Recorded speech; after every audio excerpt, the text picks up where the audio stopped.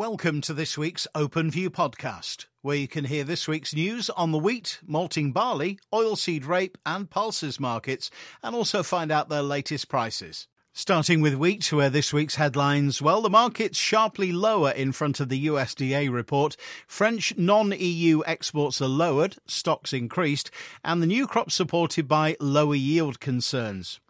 Today sees the release of the monthly USDA report, with expectations that wheat production will be increased in Canada, Argentina and Australia. How much of this finds its way into exports is debatable, with logistical restrictions in Canada and Australia, and the thorny question of whether Argentina can or will guarantee genetically modified free wheat still to be answered. The likelihood is that global ending stocks will increase slightly. What we do not expect is that the USDA will more accurately reflect EU and Russian exports, which combined are around 9 million metric tonnes too high, which is unrealistic given the tight EU balance sheet and Russian quotas.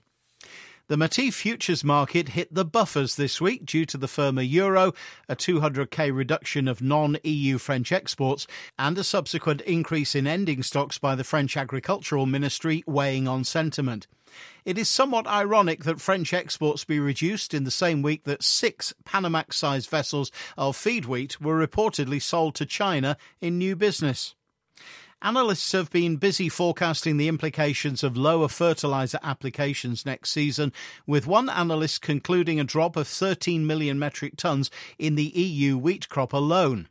Given the already tight global wheat stock situation in major exporting countries like the EU and the potential for large reductions in fertiliser-hungry maize crops worldwide, it's not unreasonable to say that Mother Nature has got her hands full if global stocks are to be maintained, let alone replenished.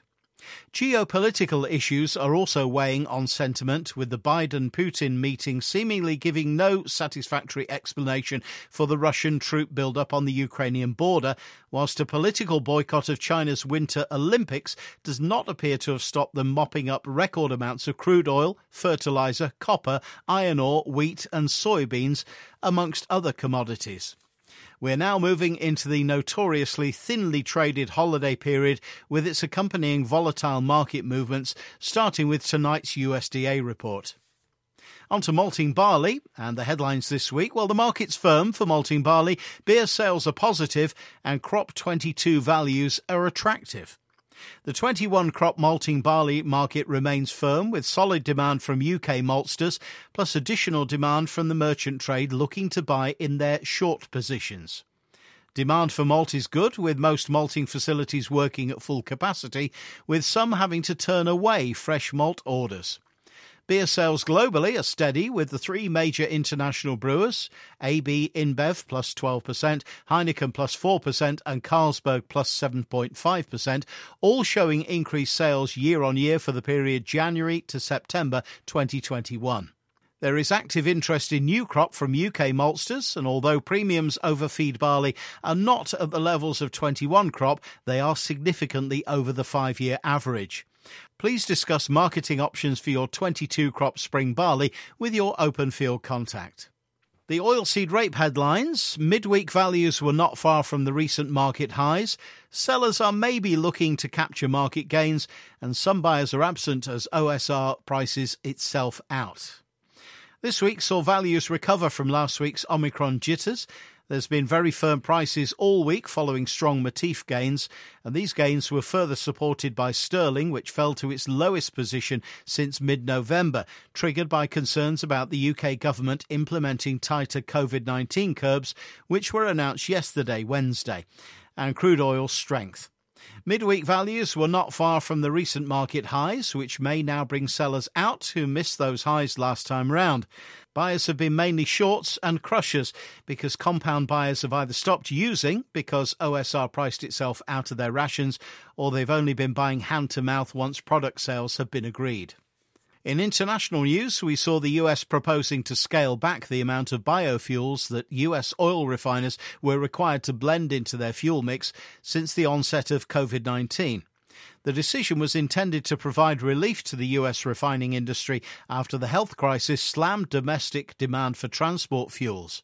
But the proposal drew criticism from both the oil industry, which claimed the measures were not enough, and the biofuels sector, which said the retroactive move to cut blending volume mandates would hurt US farmers. Closer to home, EU rape oil was offered between 20 and €25 per tonne higher on worries over tight supplies, while more deferred positions were between unchanged and $10 down on the back of a weaker dollar, which weighs on euro-priced products.